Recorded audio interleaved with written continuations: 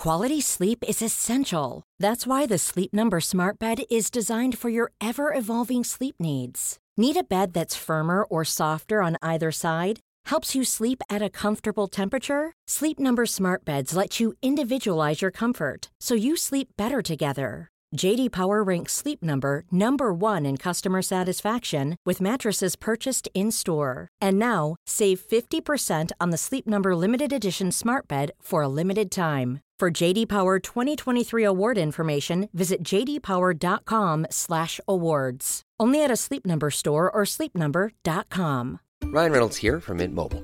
With the price of just about everything going up during inflation, we thought we'd bring our prices down. So to help us, we brought in a reverse auctioneer, which is apparently a thing.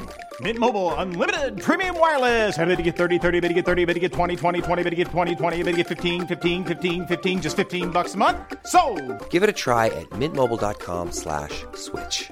$45 up front for 3 months plus taxes and fees. Promo rate for new customers for limited time. Unlimited more than 40 gigabytes per month. Slows full terms at mintmobile.com.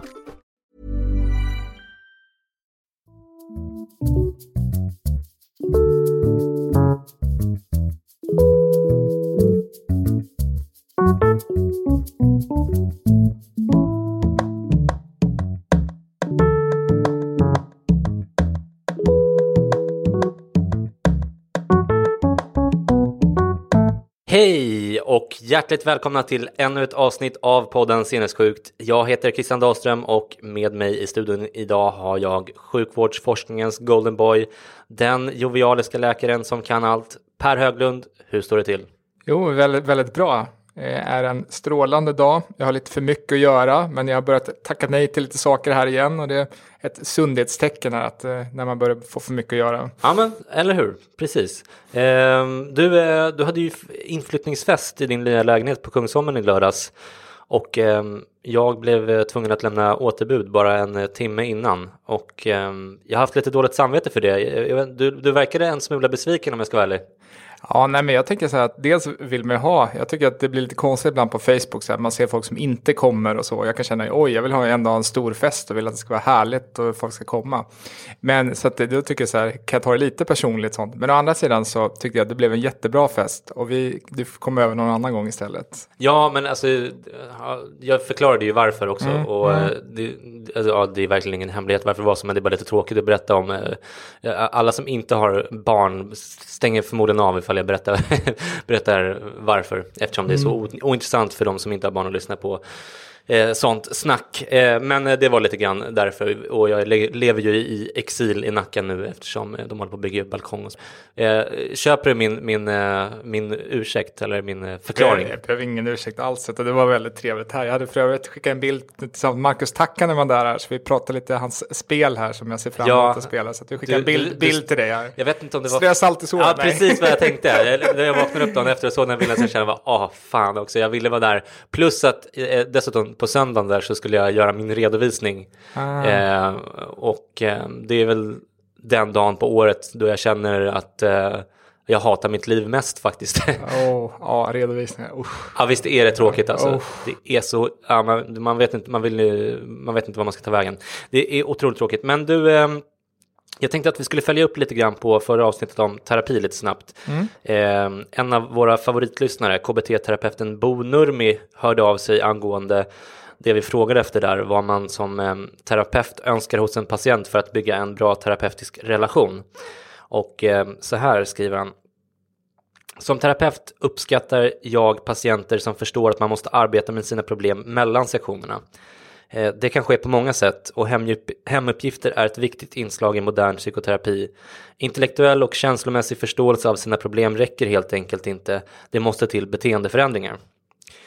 Och jag tycker att han hade en del väldigt bra poänger där som vanligt, Bo. Och om det är några fler terapeuter bland våra lyssnare som tycker att något annat är viktigt så får ni gärna höra av er till mig eller till Per då på Twitter. Men idag ska vi prata om antidepressiva mediciner. Ett ämne som jag både längtat efter och fruktat lite grann. Eftersom det rör upp känslor hos vissa och det blir så lätt fel när man ska försöka avgöra vilken information som är tillförlitlig och vilken som inte är det.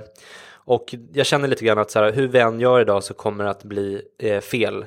Men samtidigt känner jag att så här, när jag blev sjuk, så hade jag verkligen uppskattat någon form av oberoende information om de här medicinerna, med både personliga reflektioner kring dem från någon som jag själv som har tagit dem, och det vetenskapliga kring dem från en klok läkare som du, Per, som jag är en Karolinska institutet forskare som inte kör ner saker i halsen på en, så att säga.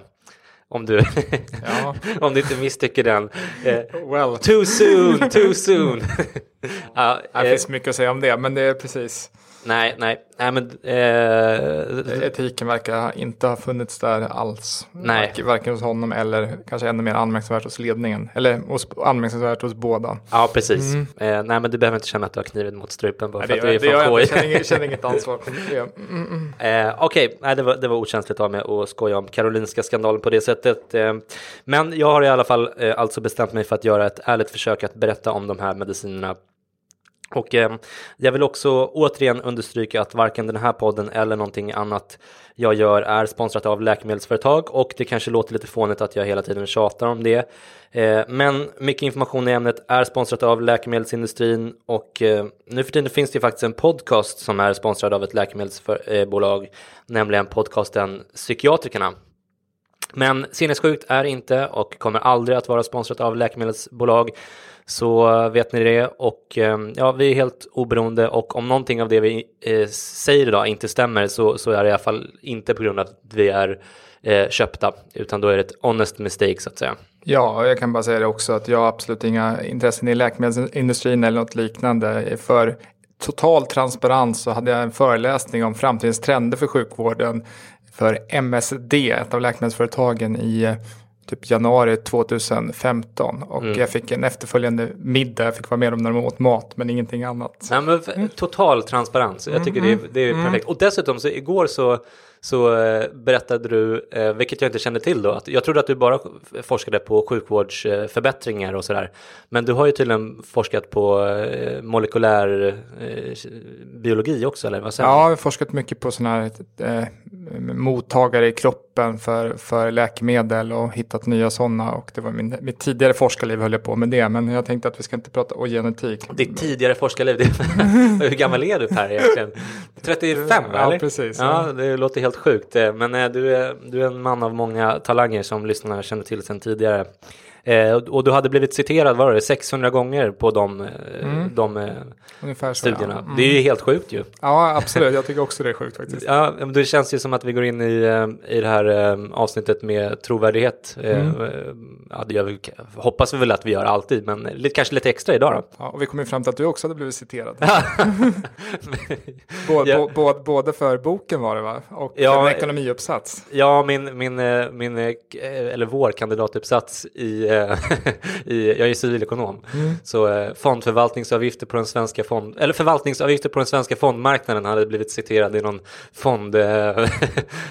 Och slutsatsen såg jag att det var ingen korrelation. Om det var dyrare fonder så blev det inte bättre avkastning. Ja, precis. Och dessutom det vi såg då, det var att de blev inte bara dyrare därför att avgifterna var dyrare och drog av vinsten, så att säga, utan de presterade faktiskt sämre. Vi gjorde sådana regressionsanalyser av men det var lite lustigt faktiskt att den hade blivit citerad. Jag blev full skratt och hörde av mig till min kompanjon som jag skrev den med, och han trodde inte sina ögon. Så att om ni vill läsa en skittråkig uppsats om fondförvaltningsavgifter så kan ni googla. Det är våra mörka förflutna. Ja, precis. Jag vill också säga att vi reserverar oss för fel i det här avsnittet och i alla andra avsnitt såklart också. Men här känns det lite extra viktigt eftersom vi ska prata om mediciner. Och ni får gärna höra av er om det finns faktafel i det vi säger, så ska jag lägga in en rättelse i avsnittet i efterhand eller i kommande avsnitt beroende på vad som blir mest praktiskt. Kontakta mig gör ni som vanligt på Twitter där jag heter C_Dahlström, och Per finns även där och heter Dr. for Quality med en 4. Hur som helst, jag hoppas verkligen att vi lyckas nu, för det känns trots allt väldigt bra. Vi kan redan nu säga att det blir minst ett dubbelavsnitt av det här dessutom, men den första delen får ni alltså redan nu, så välkomna allesammans. Nu kör vi.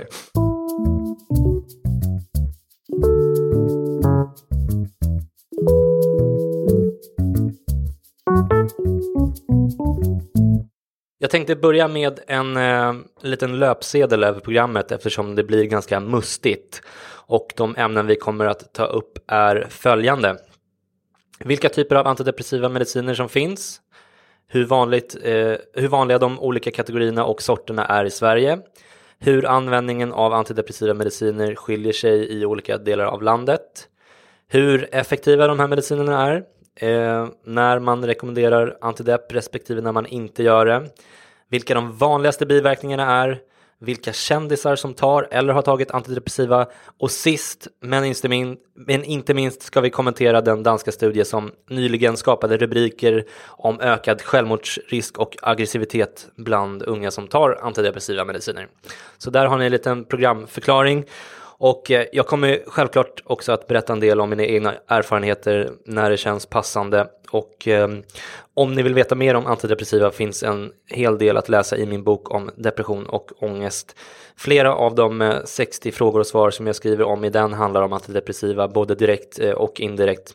Och som ni vet kan ni köpa boken på Bokus, Adlibris och överallt annars. Eller så kan ni köpa den signerad i min egen webbutik på vadardepression.tiktl.com eller numera även på den lite enklare adressen sinnessjukt.se/bok.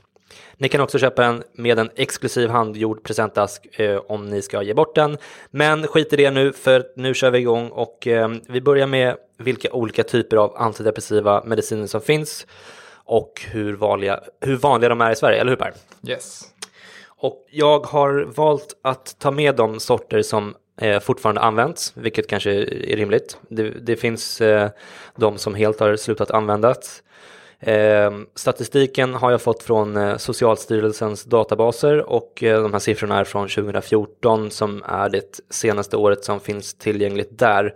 Och den är inte helt komplett, den här listan. Där saknas ju till exempel de som köper antidepp illegalt på nätet och så vidare. Får jag bara fråga dig där, varför ska man köpa antidepp illegalt på nätet? Nej, men om man inte vill gå och få ett recept eller man kanske inte får ett recept eller kanske är billigare, jag vet inte. Jag vill inte göra för mycket reklam för det.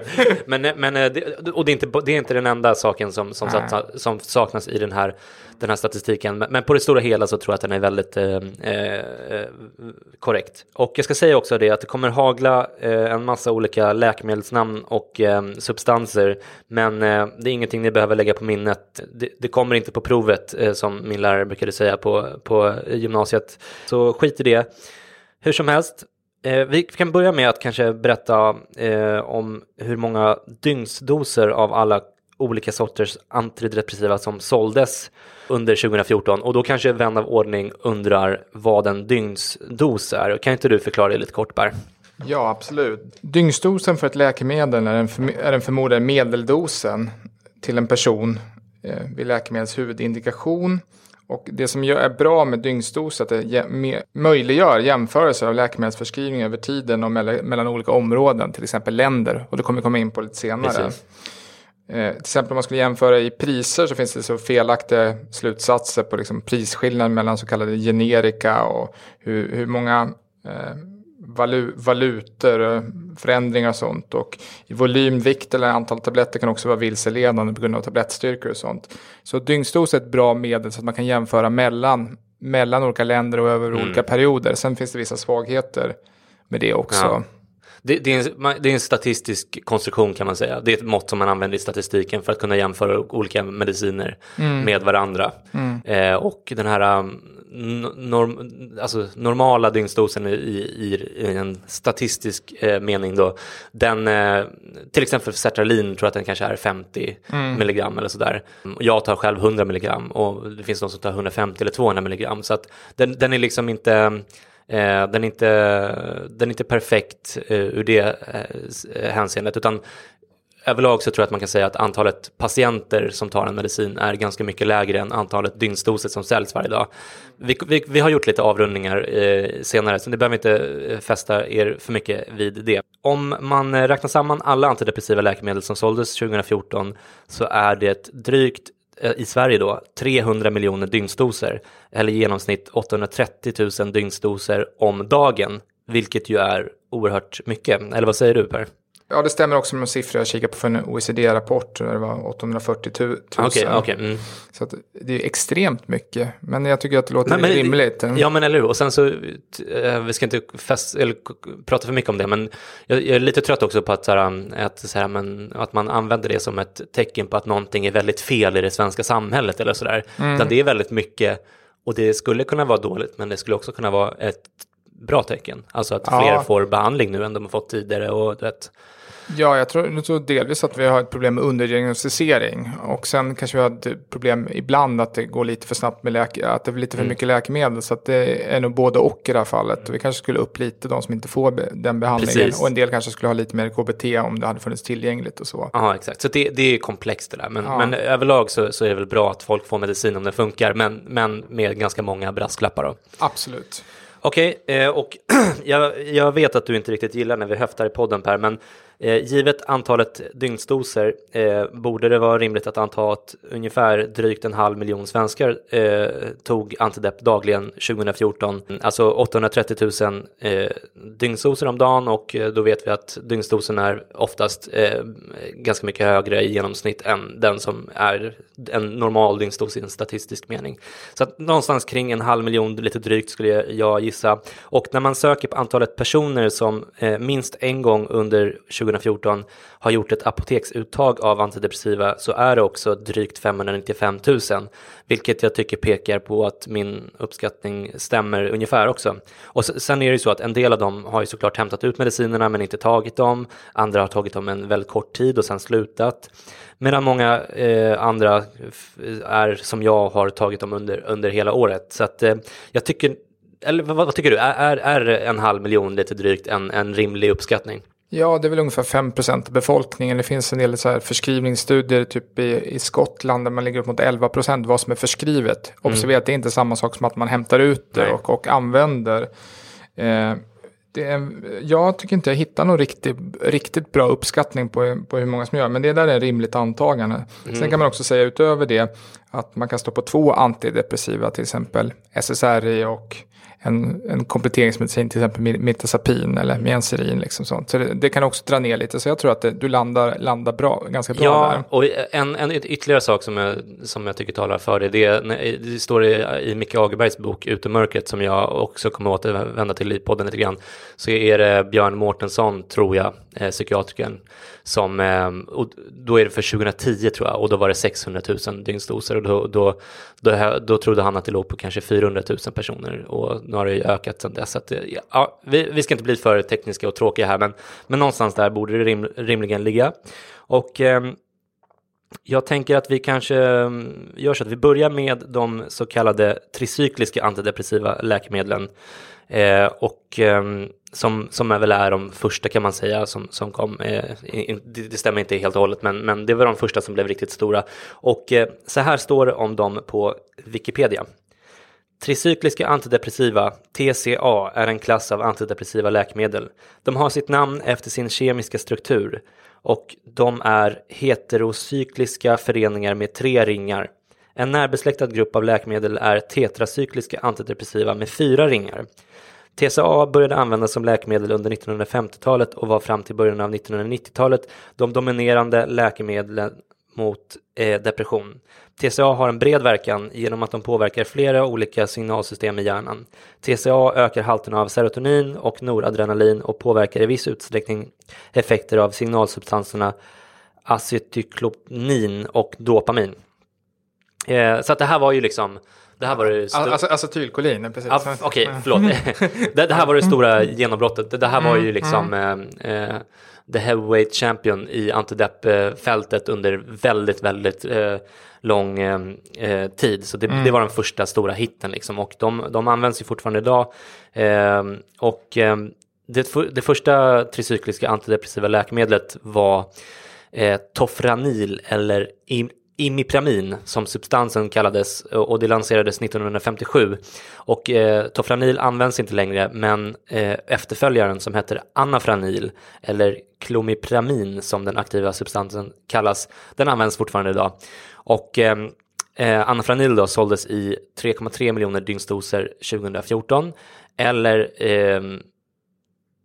eller ungefär alltså, 9000 dygnsdoser per dygn i genomsnitt. Och vi ska ju återkomma till biverkningarna. Man kan säga att klomipramin används vid väldigt svåra depressioner och också används vid tvång faktiskt. Inte första läkemedlet, men det är inte helt ovanligt. Sånt, Okej. Ja, men, även ett sånt gammalt läkemedel kan vara bra att använda. De slår ju ganska brett, så det är kanske därför de också liksom kan funka för lite olika diagnoser, kan jag tänka mig. Att och det är också ett av problemen som jag har förstått det med, vi kommer ju komma in på biverkningar lite senare, men eftersom de slår så brett så är ett av problemen med de här tricykliska läkemedlen att de har ganska mustiga biverkningar, eller hur? Ja, jag tänkte också säga att det är ett problem med de här läkemedlen att de är väldigt billiga, det finns inga patent kvar, så att det har funnits att läkemedelsföretag har velat ta ur dem i produktion för att det är inga vinster, ganska små doser eller ganska liten mängd. Så att en kollega till mig skrev en debattartikel, DN Debatt, när en av de här läkemedlen var på väg att tas ur produktion för ett par år sedan. Att en del patienter har jättebra hjälp av sådana här äldre läkemedel. Och sen så gjorde de så att de faktiskt sa att okej, vi fortsätter tillverka det här. Och det här är också lite som du kanske har sett i USA, att man har liksom höjt priserna jättemycket på gamla mediciner som har gått ut. Och det var ju den här internet mest hatade man här för 2 månader sedan eller någonting, just, som höjde priserna supermycket på en sån här ovanlig. Ja, det var ingenting.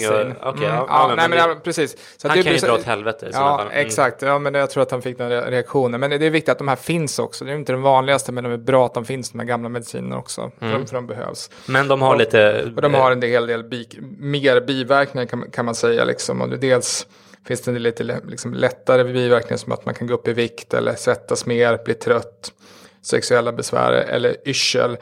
Men man kan vara lite solkänslig och torr i munnen och öka risk för hål i tänderna. Men det finns även mer så här allvarliga biverkningar, hjärtrytmrubbningar och kramper. Och även större risker vid överdosering av tabletter än de här nyare. Så att de är lite mer farliga. Ibland lite mer potenta, men också lite mindre säkra och mer biverkningar. Och sen de här alltså när du läste upp de här lite lättare biverkningarna, då låter det inte så himla lätt heller. Men vi återkommer till det sen. Och de ska inte användas samtidigt som så kallade MAO-hämmare, visst är det så? Så är det. MAO-hämmare är ett gammalt läkemedel, och det förstärker effekten på ganska mycket av de här läkemedlen, vilket kan bli ganska farligt. Det kan bland bli så kallat serotoninsyndrom och en del farliga grejer. Så. Men det är man använder i princip inte MAO-hämmare i särskilt hög grad.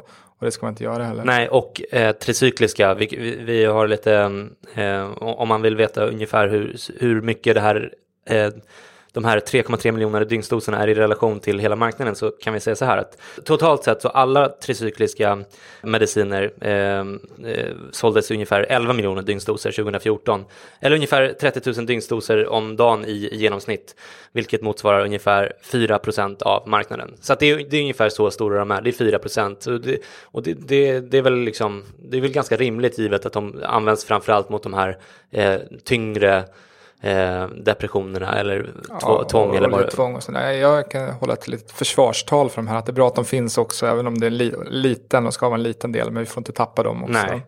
Och de som fortfarande av den här sorten som fortfarande säljs idag, förutom Anafranil, så finns till exempel Saroten och Sensaval.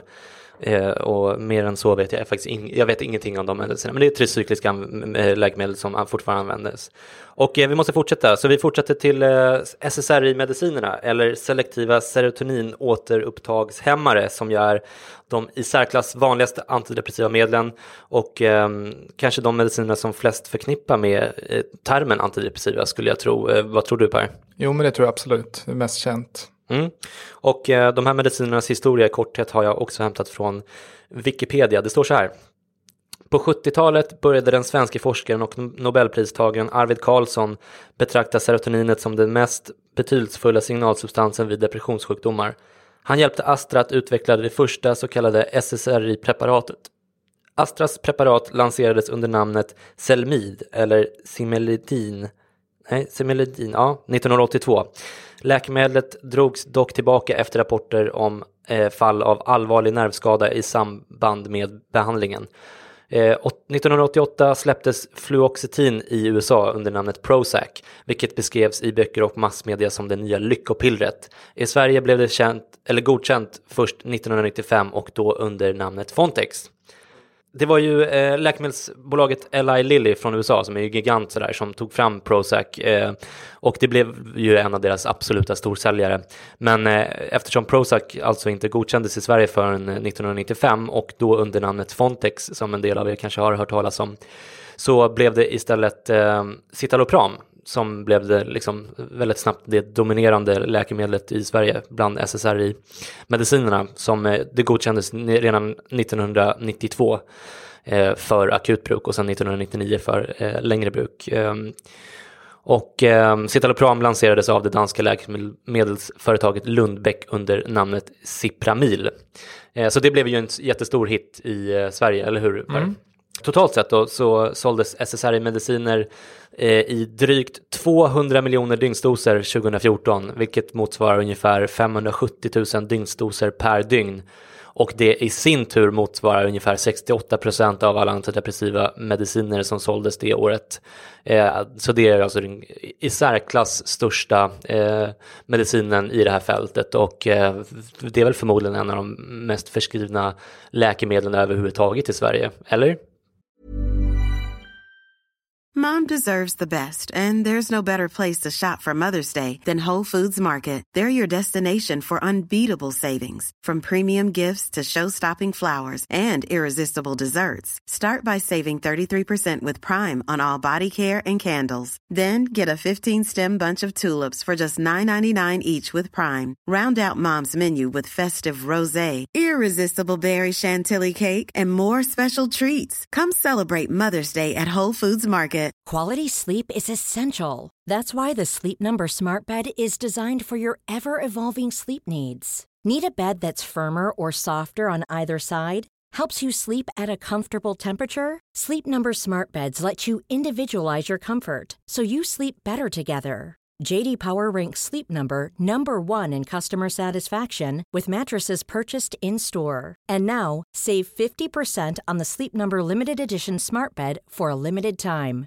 For J.D. Power 2023 award information, visit jdpower.com/awards. Only at a Sleep Number store or sleepnumber.com. Here's a cool fact. A crocodile can't stick out its tongue. Another cool fact, you can get short-term health insurance for a month or just under a year in some states. United Healthcare short-term insurance plans are designed for people who are between jobs, coming off their parents' plan, or turning a side hustle into a full-time gig. Underwritten by Golden Rule Insurance Company, they offer flexible, budget-friendly coverage with access to a nationwide network of doctors and hospitals. Get more cool facts about United Healthcare short-term plans at uh1.com. Det var en bra fråga. Sätter jag det på pottan här nu? Men alltså det ja, i proportioner. Det är extremt vanligt. Jag funderar på lite där blodtryckssänkande mediciner, om det finns Varan och sådana där grejer, va? Ja, jag tror inte det är inte så mycket. Vi behöver inte ja, precis. Nej, det var inte svara på. Men det är ju väldigt, väldigt mycket i alla fall, kan man säga. Var du förvånad över hur stor del av marknaden SSRI hade, eller trodde du att det skulle vara mer eller mindre? Det är nog ungefär så mycket som jag hade trott att det skulle vara, och nej, ungefär så. Jag personligen hade trott kanske att det skulle ha ännu lite mer. För SSRI, lite till hade nog också tänkt. Okej. Och jag tänkte så här att vi kan ta de 6 olika substanserna som säljs i Sverige av de här SSRI-medicinerna, eller som såldes 2014 då, i turordning lite snabbt här bara efter hur mycket de sålde 2014. Med den bästsäljande substansen först, och så tar jag dem en efter den. Vad tycker du om det, Per? Låter bra det. Ja. Och nummer 1 på SSRI-topplistan är Sertralin, som jag själv tar. Som också säljs som Zoloft eller Sertrone eller Oralin. Och säljs ungefär 220 000 dygnsdoser per dygn. Så att det har väl ungefär nästan hälften av marknaden. Och sen nummer 2 där på den listan, det är ju just Citalopram som också säljs som Cipramil, som kommer 2 på 195 000 dygnsdoser per dygn, vilket ju är nästan lika mycket, inte alls långt ifrån. fortfarande idag alltså. Och sen på plats nummer 3, Escitalopram. Det är bara ett S-citalopram. ESS. Aha, okej. Escitalopram, ni hör. Det är ju för liksom, att man har gjort molekyler mer renare och tagit bort en så kallad isomer. Men ja, vi behöver inte... Nej. Men det säljs även som Cipralex. Jag tror att fler känner till det som Cipralex kanske. Och det säljs också som Premalex. Och det ligger på 65 000 dygnsdoser per dygn. Så ungefär en tredjedel av sertralin och citalopram. Men fortfarande väldigt mycket alltså.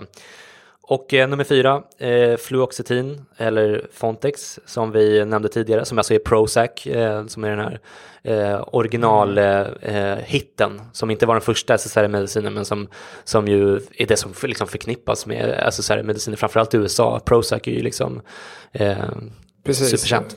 Och ofta är det som rekommenderas först barn och ungdomar, det förstahandspreparat. Okej. Och det säljs eller såldes i 50 000 dygnsdoser per dygn, så ungefär en fjärdedel av sertralin kan man säga, lite snabb huvudräkning. Och nummer 5, paroxetin som även säljs som Seroxat och Paroxiflex. Ja, lustigt namn. 30 000 dygnsdoser per dygn, så att kanske en 8/8 av sertralin.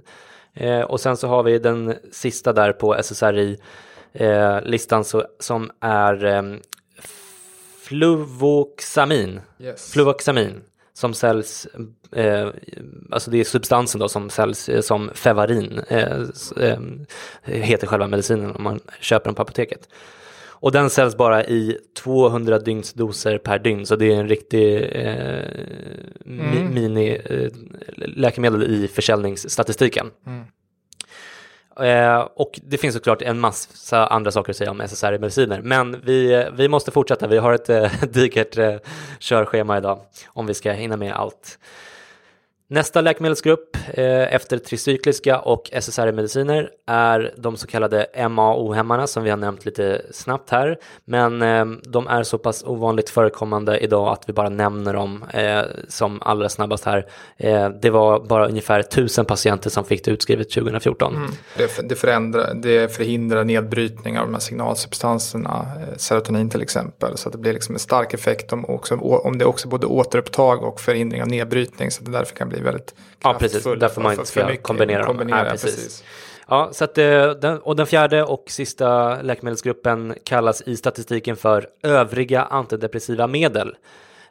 Och ibland delar man upp den här gruppen på lite andra sätt, men oftast klumpar man ihop alla de här läkemedlen i en egen kategori. Och så här skriver jag om den gruppen läkemedel i min bok under frågan som heter Vad är antidepressiv medicin? Det finns andra antidepressiva läkemedel som påverkar hjärnans signalsubstanser på andra sätt och som riktar in sig på andra substanser eller kombinationer av substanser. I den spretiga gruppen ingår helt enkelt alla de olika sorter som inte ryms bland SSRI-mediciner och tricykliska. Många av dem är relativt nya eller har inte använts och undersökts lika noga som tricykliska och SSRI-mediciner. Men att man klumpar ihop dem som övriga eller nyare betyder inte att de är sämre. Här finns till exempel de som påverkar både serotonin och noradrenalinsystemet i hjärnan och som mirtazepin och venlafaxin. De som bara påverkar noradrenalinsystemet som Reboxetin, bara dopamin och noradrenalinsystemet som Bupropion. Jag kan inte heller riktigt uttala det. Nej, eller bara melatoninnivåerna. Så där har ni en liten sammanfattning av den gruppen. Och totalt såldes nästan 85 miljoner dygnsdoser av de här medicinerna under 2014. Eller ungefär 230 000 dygnsdoser per dag. Så det är väldigt mycket. Det motsvarar ungefär 28% av den totala antidepressiva kakan så att säga. Något annat som jag tyckte var intressant som jag gick in och kollade lite extra noga på i den här statistikdatabasen, det är trenden när det gäller antidepressiva mediciner. Och 2006 så såldes det knappt 49 miljoner dygnsdoser av just den här övriga gruppen mot 85 miljoner, så det har nästan fördubblats sedan dess. Och men eftersom antidepressiva mediciner totalt sett har ökat så har det inte fördubblat sin marknadsandel, men det har ändå gått upp väldigt mycket till 28% från 20% som det var 2006. Så att den här lite spretiga gruppen har växt både i total försäljning och som andel av marknaden. Och, jag skulle också tro att det är fler som står på dubbla preparat, till exempel de så kallade tetracykliska som refererar till Mianserin och Mirtazapin som ofta tas på kvällen och också hjälper till med sömnen som man ofta tar tillsammans med någon SSRI-preparat. Så kan det säkert vara. Jag tror inte att det är super vanligt, men det är säkert vanligare än det var tidigare. Ja, det tror jag. Och jag vet inte, det kanske är en smula ovärdigt att tala om antidepressiva mediciner som trendiga, Per, men om du ursäktar det uttrycket då, upplever du att de här medicinerna har blivit lite trendiga de senaste åren? Du som sitter i andra änden så att säga och förskriver mediciner ibland. Ja, jag tror att man... Ja, jag har inget egentligen bra svar, men när man inte hittar en bra effekt på de existerande, då går man vidare och hittar det. Däremot så tror jag att man följer ganska mycket i Sverige, ganska disciplinerad och följer såna här kloka listor och det är vilken ordning man ska skriva ut. Precis. Det är klart, det finns alltid lite så här vildhjärnor som inte gör det, men vi följer nog ganska mycket vårdprogram och sånt också. Och vi ska återkomma till kloka listan alldeles strax, så det kommer ett mustigt avsnitt om det också, men då vet ni ungefär hur det ser ut där. Jag har tagit med de 7 vanligaste substanserna av dem i den här övriga kategorin då. Och det finns ett par stycken till som inte används eller som används i väldigt liten utsträckning, så de har jag helt enkelt strukit. Och jag tänkte att vi går igenom även den här kategorin ytterst kortfattat utifrån hur mycket de sålde 2014 med den bäst säljande substansen först. Köper du det upplägget igen, Per? Absolut. Ja, vad bra. Take me away. Ja. Okej, nummer 1 på den här listan. Mirtazapin. Som även säljs som Mitrin eller Remeron. Som såldes i ungefär 95 000 dygnsdoser per dygn. Vilket är nästan hälften av den här övriga kategorin då. Så att det var ju väldigt mycket. Och 2 på den här listan som också är väldigt populärt är ju Venlafaxin, säljs även som Effexor, som sålde i ungefär 85 000 dygnsdoser per dygn, vilket alltså är 10 000 mindre än Mirtazapin, men fortfarande väldigt mycket. Och nummer 3 på listan, Duloxetin, som säljs även bland annat som Cymbalta, som kanske fler känner till det som, och det såldes i 30 000 dygnsdoser per dygn, så att ungefär en tredjedel av ettan där, Mirtazapin. Och nummer 4 på listan med ett svåruttalade namnet Bupropion, som även säljs som Voxra och Syban. Och som såldes i 10 000 dygnsdoser per dygn, så att det är ungefär en tiondel av ettan i den här kategorin. Och jag vill bara nämna det om den här. Jag hade en påstridig psykiatriker som jag hade när jag gick på en mottagning i stan för kanske kan det vara 2-3 år sedan. Jag minns inte. Men hon sa det att hon bara, men jag tycker du ska... Jag tror att Voxra skulle funka skitbra på dig, så här, sa hon. Och att jag skulle kombinera det med Sertralins metoder. Hon bara återkom till det hela tiden. Så här, men Voxra, fan, jag vill testa det på dig. Det är typ som att det var så här, förstår du vad jag menar? Och jag vet inte vad jag ska tycka om det. Det kändes lite som en galen vetenskapsman som gillar mediciner, men också som att hon så här... Ja, men fan, jag tror att jag kan få den här snubben att må bättre genom att testa det här. Det kanske var en kombination av Macchiarini, att våga testa och att tro att det blev bättre för dig här. Ja, nej, precis. Men det kanske låg säkert någonting i det också. Och vad hon har sett för effekter tidigare på personer som... Ja, precis. Och jag vet ingenting om den här medicinen Voxra i övrigt. Och det, som sagt, vi rekommenderar ingen särskild medicin här. Men jag tyckte bara var lustigt att de var så fäst vid den. Och särskilt när man ser att det är ju en lille putt i totalt sett i i försäljningen. Så att det är ingen jättestor medicin. Och där kan man säga att Sverige är jättereglerat när det gäller läkemedel och ersättningar för läkemedel. Hade det varit ett annat land, till exempel när jag var i Nicaragua, när det kom läkemedelsrepresentanter och delade ut läkemedel. Och som det var tidigare i Sverige, man bjöds på skidresor. Det var någon som blev fälld för skidresa till Alperna, liksom. Ortopedkliniken åkte dit. Nu idag är det superstrikt reglerat det där, liksom, sånt. Vi är nog ett av de mest reglerade, och jag tycker det är bra till och med att det är utmärkt, läkemedelsföretagens samarbetsorganisation, han som är ordförande där, han sitter med i en sån här antikorruptionsgrupp eller någon sån som tillsatt. Det låter nästan lite för bra för att vara sant. Ja, men jag tror som Kapten Klänning lite grann. Liksom, att, jag tror att pengar till läkare och pengar till sjukvården finns inte där. Sen finns det andra så kallade publication bias och sånt där som vi kommer prata om sen.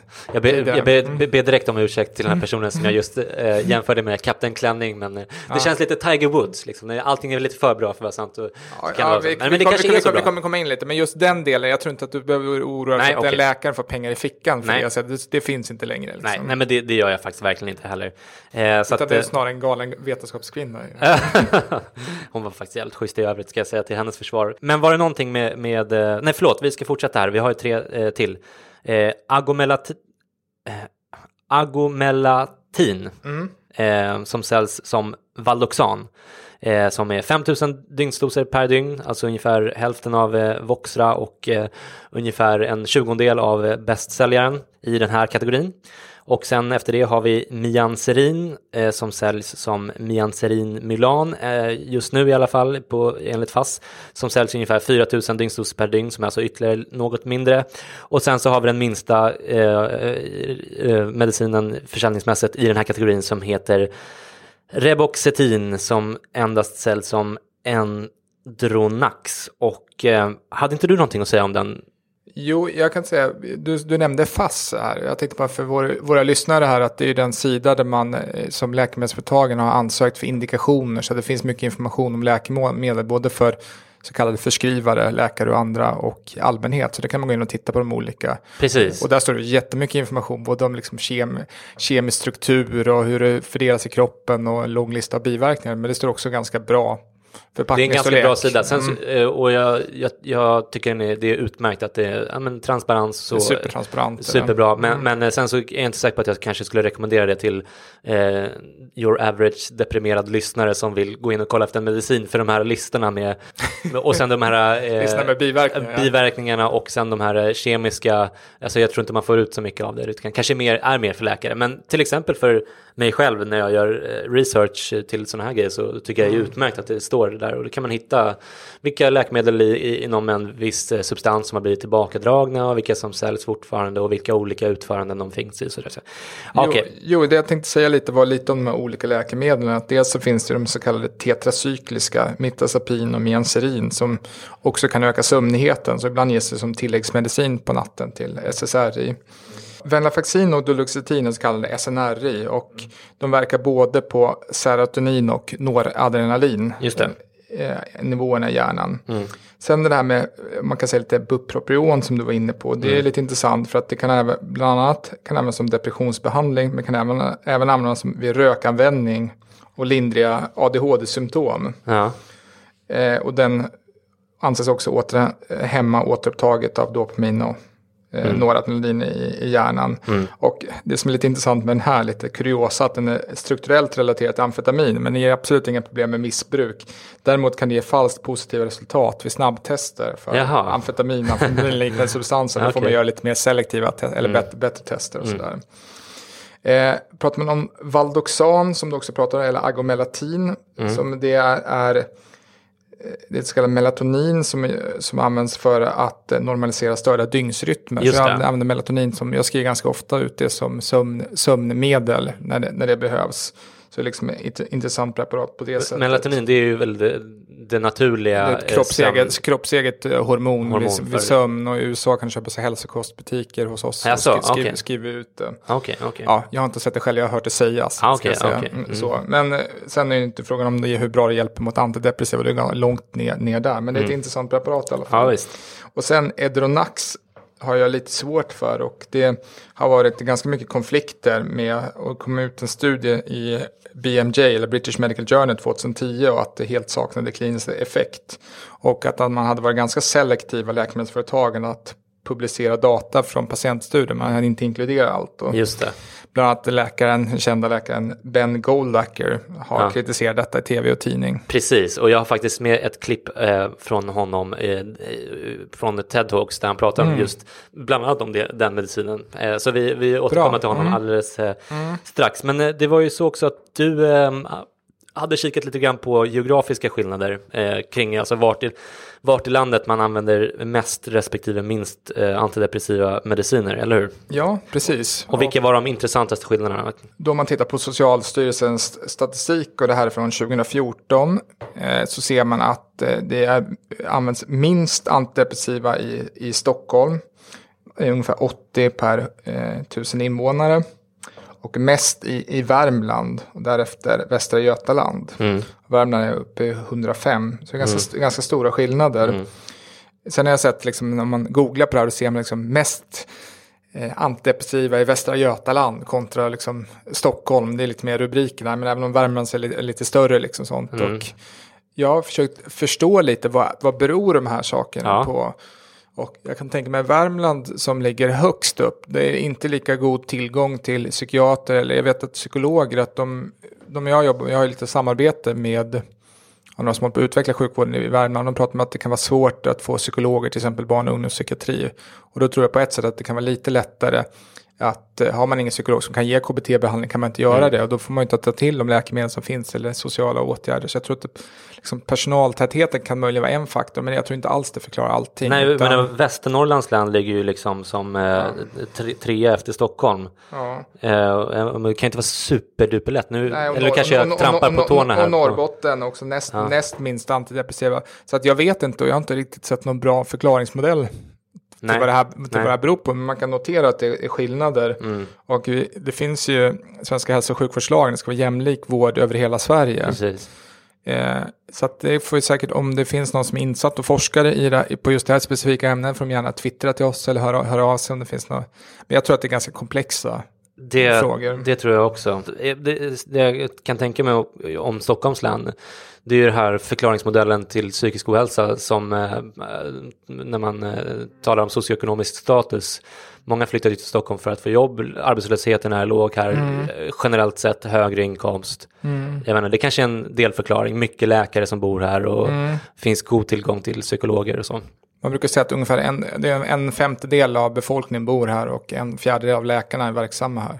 Så det är en god läkartäthet i Stockholm. Men det är också en väldigt liten del säkert av förklaringen. Jag tror inte heller att det... Nej, vi får ödmjuka och säga att vi vet inte vad det här beror på. Vi passar på den, helt enkelt. Och jag skulle gärna vilja höra om någon som har en bra förklaring på det. Eller hur? Då får ni också jättegärna höra av er, såklart. På Twitter till exempel. Och du hade också någonting kort bara om könsskillnaderna. Ja, att man ser också utifrån könsskillnader från E-hälsomyndigheten, så ser man att det är ungefär dubbelt så många utskrivna till kvinnor som män. Så att kvinnor har dubbelt så mycket utskrivet antidepressiva. Just det, precis. Och det skulle jag vilja nysta lite mer i vid något tillfälle, den könsskillnaden. Ja, precis. Vi har ju nämnt det lite grann tidigare, och jag blev inte jätteöverraskad när jag såg de här siffrorna, utan det är ju ofta så att depressionssjukdomar är ungefär dubbelt så vanliga bland kvinnor som hos män, och de flesta ångestsjukdomarna också, förutom möjligen social fobi, så här, är också, alltså antidepressiva används ju även för ångestsjukdomar, så att jag blev inte jätteöverraskad. Precis, och vid ADHD så är det vanligare med utskrivna läkemedel, de här Ritalin, Concerta och de metylfenatmediciner till män eller till pojkar snarare än tjejer, så det är skillnader här. Men det skulle vara intressant, någon sån special. Jag har några bra namn här som vi skulle kunna... Ja, men exakt. Jag har faktiskt också ett namn som jag tänker på, men det tänker jag inte avslöja nu. Om vi kollar lite snabbt då, bara ytterst snabbt på världen också. Du hade hittat lite statistik där också, var det inte så? Jo, men precis här. Om då vi återkommer till den här dagliga dosen, eller definierade dagliga dosen, dygnsdosen som vi pratade om tidigare. Ja, just det. Då ligger Sverige på 84 av 1000 människor, och allra högst ligger Island på 118. Just det. Och sen så ligger Österrike lägst i den här undersökningen på 59. Spanien ligger också lågt. Finland ligger rätt lågt. Och då ska man också säga att det här är en undersökning för OECD. Alltså det här är bara rika länder som är med i den här. Så att det är inte fullständigt. Nej. Och USA ligger någonstans strax under Island, om man skulle räkna in det på en del siffror. Ja. Jag vet faktiskt inte riktigt hur länder med sämre ekonomi, hur de ligger till. Nej. Överlag så tycker jag att det var lite svårt att dra några slutsatser av av de här siffrorna. De betyder ju någonting såklart, men svårt att säga exakt vilka skillnader kulturellt och sådär mellan de här länderna som gör att förskrivningen ändå skiljer sig. Det är ju alltså, Österrike skriver ut ungefär hälften så mycket som Island. Det måste ju bero på någonting. Återigen, om någon av våra duktiga, smarta, intelligenta lyssnare vill höra av sig, så får ni gärna göra det. Man kan jämföra med siffrorna till BNP. Det här är väldigt så här aggregerade eller sammanslagna siffror. Liksom. Det säger någonting, men säger inte allt. Och varför det är så ett land går bra, eller om det man skriver ut lite eller mycket, är ju komplexa orsakssamband. Ja. Det var jätteintressant med de här geografiska skillnaderna, Per. Vill du lägga till någonting kring de olika typerna av antidepressiva mediciner innan vi går vidare till att prata om effektivitet? Jag känner mig rätt färdig för den här gången. Ja, härligt.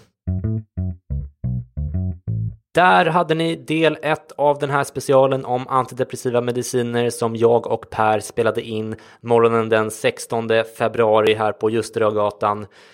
Jag tror att det kommer att bli 2 delar till i den här specialen. Jag har inte klippt klart resten när jag spelar in det här, men jag tror att det kommer bli det. Och jag tror att jag inte lovar för mycket när jag säger att vi har sparat det bästa till de här avslutande avsnitten, där vi kommer att prata bland annat om hur effektiva de här medicinerna är, när man rekommenderar antidepressiva respektive när man inte gör det, vilka de vanligaste biverkningarna är, vilka kändisar som tar eller har tagit antidepressiva mediciner, och sist men inte minst, som vi sa i inledningen, så kommer vi att kommentera den danska studie som nyligen skapade rubriker om ökad självmordsrisk och aggressivitet bland unga som tar antidepressiva mediciner.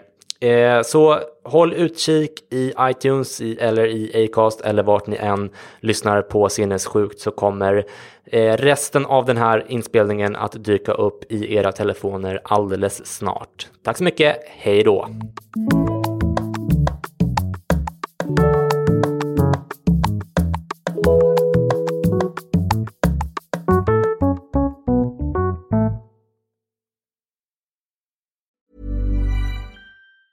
Mom deserves the best, and there's no better place to shop for Mother's Day than Whole Foods Market. They're your destination for unbeatable savings, from premium gifts to show-stopping flowers and irresistible desserts. Start by saving 33% with Prime on all body care and candles. Then get a 15-stem bunch of tulips for just $9.99 each with Prime. Round out Mom's menu with festive rosé, irresistible berry chantilly cake, and more special treats. Come celebrate Mother's Day at Whole Foods Market.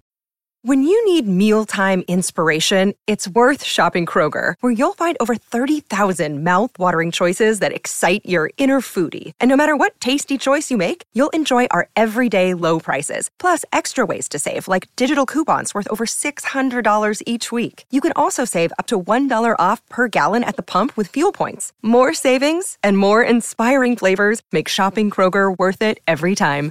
Kroger, fresh for everyone. Fuel restrictions apply.